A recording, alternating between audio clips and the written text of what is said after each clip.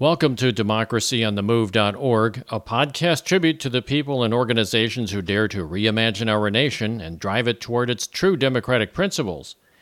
This episode was recorded on Sunday, July 4th, 2021. Happy birthday to the United States of America. I'm Dan Schaefer, and thank you for joining us.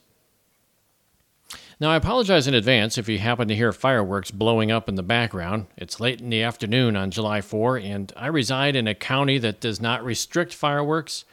I always feel it's necessary to kind of stay home during this time. I stand guard to make sure my roof doesn't start on fire from a wayward rocket. So this morning, my wife and I awoke around 6 a.m., and we lay in bed and talked for a while before starting our day. We were delighted that our male cat, a very talkative Bombay Black, wasn't already howling from outside the bedroom door, demanding his breakfast. Once in a while, we catch a lucky break, and he leaves us alone, allowing us to wake up on our own time. We eventually got out of bed and went downstairs to start our morning routine. My wife fed the cats and made coffee while we discussed our plans for this Independence Day. The weather here in St. Louis is perfect today. The air this morning was very cool for a summer day. We decided to take advantage of the cool air, so we sat on our deck at the back of the house while drinking our coffee. The sun rises behind a big cottonwood tree, which provides some much-needed shade on a summer morning.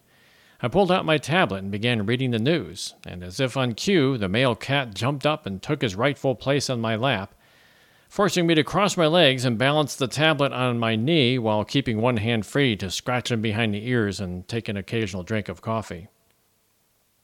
So I found myself focusing on an opinion piece in the Washington Post by Kimberly Crenshaw entitled, "The Panic Over Critical Race Theory is an Attempt to Whitewash U.S. History."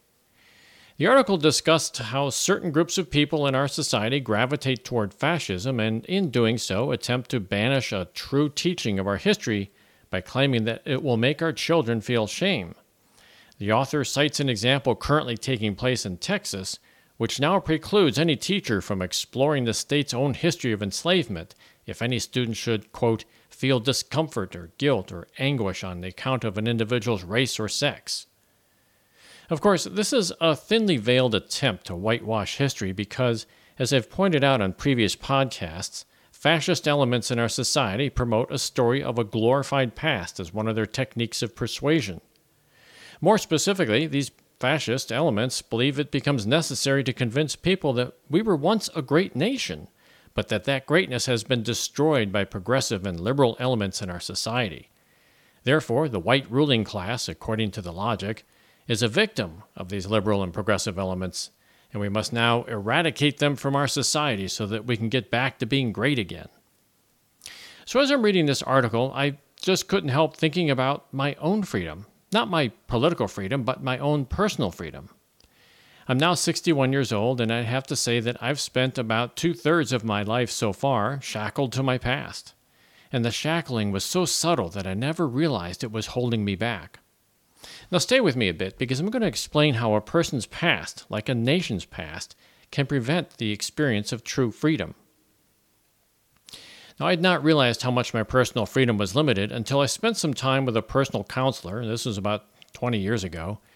I won't reveal my counselor's real name, but for the moment, I'll refer to her as Darlene. During our first few hour-long sessions, Darlene had me describe in detail my experiences with my family of origin. I described to her my childhood as best as I could, including all the dynamics that took place within my family, along with my feelings and reactions to certain incidents. Darlene sat quietly during these times, interrupting me only to ask key questions or to get me to further clarify my experiences. Now, at first, I didn't think these sessions amounted to much. I mean, after all, every adult out there has a childhood. Well, some are good, some not so good, and we all somehow find our way through to adulthood. But after a few sessions, Darlene started to talk. She knew enough about my childhood to begin seeing some behavioral patterns emerge. These were patterns I had developed in my childhood and served me well as I encountered some difficult situations. But the problem is that I carried these patterns into my adulthood, where they were no longer working for me, but now they were working against me. I'd become withdrawn, aloof, resentful, secretive, passive-aggressive, and a number of other negative personality traits. These attributes prevented me from really expressing my true nature as an adult. For example, I was intimidated by people of authority, so when challenged, I would quickly withdraw and agree to anyone that had any authority over me, such as my boss. Now, this didn't serve me well. As an engineer, I needed to express good ideas when I thought of them. And similarly, I needed to present arguments for other people's ideas that I felt were wrong, even if it was my boss. But instead, I simply agreed to do whatever the boss said because it avoided conflict. The problem was that it tore me apart inside. I was therefore not truly free. Now, I understand that everyone has a childhood, and events in their childhood can and often do affect them the rest of their lives. What surprised me at the time that I was seeing Darlene was that I was already well into my 40s before I understood, and I mean really understood, how these childhood patterns were robbing me of my freedom. So my point here is that once you get honest with yourself and really analyze your past and face everything in your past with a critical eye, you probably won't connect the dots and figure out how your current behavior patterns are holding you back. Okay, so what does this have to do with whitewashing history, particularly critical race theory? Well, I think you already know where I'm going with this. My sense is that nations operate in a similar way. Unless its citizens are willing to look back on history with honesty and bravery, that nation cannot continue to look forward to a future with true freedom. It will always be shackled to its past. It will never realize how its laws and its customs and its culture have been shaped by patterns that are left over from a bygone era. It will never wake up, and it will never really realize its true freedom.